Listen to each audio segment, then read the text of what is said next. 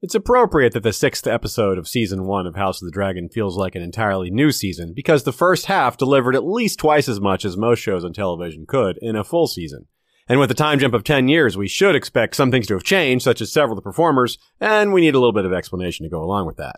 The name of the episode is The Princess and the Queen, and they are the most prominent by far of the new actors. Rhaenyra and Alicent are no longer Millie Alcock and Emily Carey, but Emma D'Arcy and Olivia Cooke. Also, we see new actors for Laenor and Laena and Aegon and Helena, while characters like King Viserys and Lionel Strong look notably aged, and others just look a bit different. Look, Bumble knows you're exhausted by dating. All the, must not take yourself too seriously, and 6'1" since that matters, and what do I even say other than, hey? Well, that's why they're introducing an all-new Bumble. With exciting features to make compatibility easier, starting the chat better, and dating safer. They've changed, so you don't have to. Download the new Bumble now.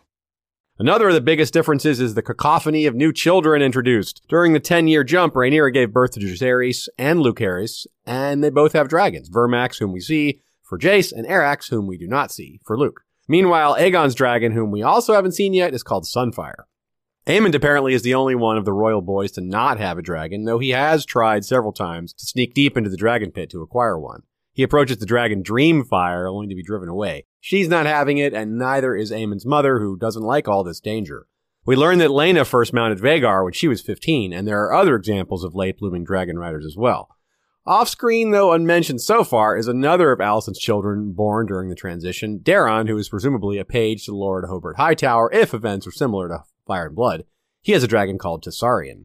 When they taunt Aemond for being dragonless, it's unclear if his sister Helena is included in that category.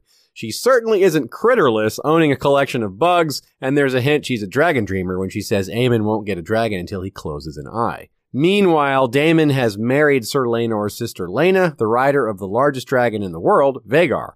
She's given birth to twin girls Baela and Rhaena. Baela has a dragon already called Moondancer, though we don't see her yet either. Their ages are revealed by their mother, who says it's been 8 years without Rhaena's egg having hatched, and that only about half of them ever do. Baela seems to be named for Baelon, Daemon and Viserys' father, while according to Fire and Blood, Rhaena is named for Princess Rhaenys, Laena's mother. But Rhaena was also older sister to Jaehaerys and Alysanne, and was also a queen who never was in her own right. She was married to Aegon the Uncrowned, who was usurped by Maegor the Cruel. She was sometimes called the Queen in the West. She spent most of her life detached from her family and the problems of the realm, a bit like what we see Daemon doing in this episode. Rhaena rode Dreamfire, the dragon Aemond approached. And it was Rhaena who started the tradition of placing dragon eggs in cradles when new Targaryens were born. We see that tradition continued in the Red Keep as Lucerys chooses a dragon egg for his new brother Joffrey, and we hear he and Jace had eggs in their cradles as well. It's this birth of Joffrey Velaryon at the beginning of the episode which connects us to the death of Joffrey Lonmouth last episode, despite the passing of 10 years. Laenor insists on the name, perhaps thinking about it because they had just walked past Criston Cole, Joffrey's killer, on their way to show the newborn to Queen Alicent. Alicent takes a line directly from Fire and Blood when she tells Sir Laenor, "Do keep trying. Sooner or late, you may get one who looks like you." When they leave, Rhaenyra trails blood behind her, perhaps a nod to the intro sequence where blood flows through a number of castle hallways, connecting the members of the dynasty to each other. Alicent is furious that Rhaenyra and Laenor are forcing everyone to accept an obvious lie about the parentage of their children instead of having done what was required of them. If she has to sleep with a much older man with leprosy to do her duty, why can't they swallow their discomfort to do theirs?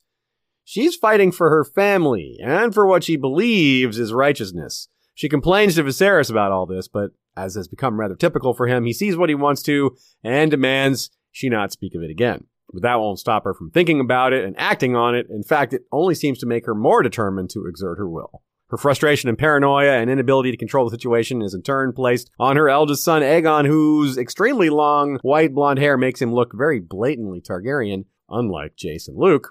She interrupts him doing something normal enough for a young man, but in an extremely abnormal place, but says nothing about it. While he's clearly embarrassed, she's much more worried about Rhaenyra having him executed than his troubling horniness. Does he do that while flying his dragon too? Never mind. Just definitely don't walk under his window.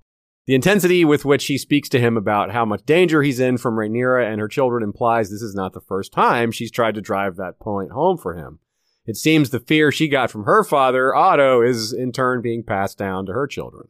During the small council session, Rhaenyra proposes that her eldest son Jace marry Alicent's daughter Helena. Most, especially the king, thinks it's an excellent proposal, a way to unite the two branches of House Targaryen, bringing the Hightower and Velaryon elements together. But Alicent tells Viserys that this match will only happen over her dead body. The unspoken part is, because that is not a Velaryon child, he's a bastard. She refuses to marry her daughter to a bastard. The intervening decade has seen some changes to the small council. Viserys has Lionel as hand, though clearly that's going to change again. With Tyrion Lannister still master of ships, and Lyman Beesbury still master of coin, though he's apparently slowing down a bit. The new master of laws is Jasper Wilde, who in Fire and Blood is nicknamed Ironrod, so maybe that's the same here too. Orwyle, last seen arguing with Melos, seems to have replaced Melos, who we can presume has retired or stepped down or just passed on. Their argument had been over how to treat the king's various health problems, and it looks like Orwyle might be the better healer of the two, given the king is still alive, and it really didn't look like he'd last another 10 years, so he might get the credit for that. Maybe they should have started listening to him earlier. In a callback to Otto's firing, which came about because Viserys believed him compromised, Lord Strong attempts to resign for a very similar reason, but he can't fully express the reasons for why he should quit. If he were to come out and say, I can't be hand anymore because your daughter's children are my son's bastards, it might go differently, but that would be a good way to get his son killed and those children disinherited or worse. Alicent tries to get him to say just that because it's what she's after most of all, that the truth of Rhaenyra's children is exposed in a manner that he can't deny. The king's level of denial is so intense that only a blunt admission might stand a chance. But Lionel is understandably more circumspect than that, so the king says, well, if you can't explain your reasons for leaving, you can't leave. Lionel therefore backs down, but at least requests that his son be removed from court. He does this to tamp down the talk of parentage, but tells the king it's because his son really should be learning how to be a lord since he's going to rule Harrenhal one day. It's a reasonable excuse, but tragically he decides to go with his son, presumably to have some private time to discuss their mutual predicament going forward regarding Rhaenyra's children, but they are betrayed most shockingly. The realm still doesn't have an official Master of Whisperers, but Larry Strong has been operating in that capacity for the Queen. They've become familiar enough that he's allowed in her room when she's not there, and it seems they just share meals regularly. One of the themes of this episode is that old saying, be careful what you wish for. Alicent reminds Sir Criston that she wants honor and justice to win out. He takes this a bit aggressively and immediately goads Sir Harwin into standing up, seemingly outing himself as the father of Jace and Luke right in front of the king and Harwin's own father, the Hand. This is, of course, why Lionel tried to resign. Alicent is wary of Lionel's hand because from her perspective, he's going to be biased towards his secret grandchildren. She wishes it was her own father back in his hand instead because he'd be biased too, but towards her and his grandchildren. This all seems to be inspired by a famous incident in British history. As you may have already heard, the Anarchy was the civil war that inspired George R. R. Martin to write The Dance of the Dragons. Not long after the Anarchy ended, King Henry II was crowned. He was the son of one of the two claimants in the war, the Empress Matilda. During Henry's reign, he famously had a falling out with Archbishop Thomas Becket, whom he himself appointed to that position. He thought he was placing an ally in a position of power, someone who would side with him on important matters of state. But in line with this episode's theme of being careful what you wish for, Becket not only didn't fall in line with the king's wishes, he openly acted against them on several occasions. Their relationship became so troubled that one day Henry famously, or infamously, uttered the phrase, "Will no one rid me of this turbulent priest?" 4 of his knights took this quite literally, traveled to Canterbury, and killed Becket without any attempted subterfuge. They just did it right out in the open. This is very similar to the result for Alicent, who idly said she'd rather have her father back as king and didn't know it would result in murder. It's pretty clear to the audience that Alicent wasn't asking him to kill his own father, but that is exactly what he does, with far more subterfuge than King Henry's knights. Still, Lord Lionel was thus stung by the same saying. He wished for the king to allow him to escort his son home, and was killed while there. Well, careful what you wish for. When Alicent finds out what Larys has done, killing not only his own father, but his brother, she is visibly shaken. Alicent has perhaps changed more so than any other character over the 10-year gap. She makes no friends in the audience by demanding the baby be brought to her moments after birth, for example. But she hasn't become some murderer, some abject killer. She hasn't changed that much. But Larys has somewhat ensnared her here. He's kind of made her complicit. He pointedly ignores her obvious disapproval and discomfort, just smiling and saying he expects a reward eventually. She's also expressed to him repeatedly that she's short of allies, and despite how villainous he's just shown himself to be, she's going to need him, and he knows that. He's also just claimed his own reward in the process. In the meantime, he's now Lord of Harrenhal. As well, when she told Criston she wanted honor and justice to win out, well, look what happened. She just accidentally attached herself to perhaps the least honorable, least just man we've seen so far in Larys. His speech on the futility of having children is chilling. It's also quite poetic. This is a man of extremely high intelligence and an extreme lack of scruples. Perhaps Larys should be careful what he wishes for, too. Only a few people know what he's done, but the gods know he's a kinslayer, and we know what tends to befall the Lords of Harrenhal. He himself pointed out the curse that is said to afflict the place, a curse he believes will help mask what he did.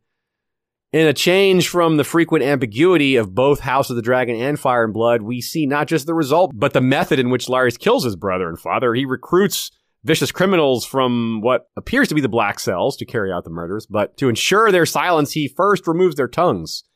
Varys had his little birds. Larys has his large bugs, I guess. On his cane, there's a firefly engraved, which we also see pinned to the cloaks of his agents. The fireflies went on to start the fires, so that fits, I guess. Since Larys grew up in Harrenhal, he presumably gave them instructions on how to carry out the plan without getting caught, or to use secret passages or something like that. And we can infer that Larys got close to Alicent over the years, apparently, slowly and surely earning her trust. That he's grown on her is reflected by the presence of that same Braavosi plan he turned her onto in the last episode. It's all over her chambers now, kind of a sign of how much he's infiltrated her trust. Through him, Alicent has the power to do what she should not, but will she be able to resist it now that the door has been opened? But in all these efforts to protect her children, she may have put them in greater danger. If she wasn't so hung up on the parentage of Rhaenyra's children, she might be willing to compromise on the matter of that marriage. If, as suggested, Helaena were to marry Jacaerys and have children, Rhaenyra would not have the incentive to murder Alicent's other children that Otto claims she would have. But she is unwilling to compromise, and the incident in the training yard led to both the sundering of the family and her becoming compromised by Larys. The king was happy to see the boys training together. It made him believe that they'd grow up as friends as well as brothers, but Rhaenyra's decision to move back to Dragonstone with her household seemingly kills Viserys' wish that his sons will grow up together. And the trigger for this move was Sir Criston goading Harwin, because Criston thought the queen wanted that. But she didn't want Harwin gone, she wanted him outed, and while that kind of happened, well, it wasn't enough, and now his death makes the truth way less likely to ever come out. Laenor points out the danger in Rhaenyra leaving the Red Keep when she says she wants to go. Keeping a distance from court means keeping a distance from allies, from having a say in council, from having influence over the king. But she says it's worse to stay than go. Whether she's right or not, well, we'll see, but she does tell Laenor he can bring his new lover, Sir Qarl, a veteran of the newer Stepstones Wars, with him.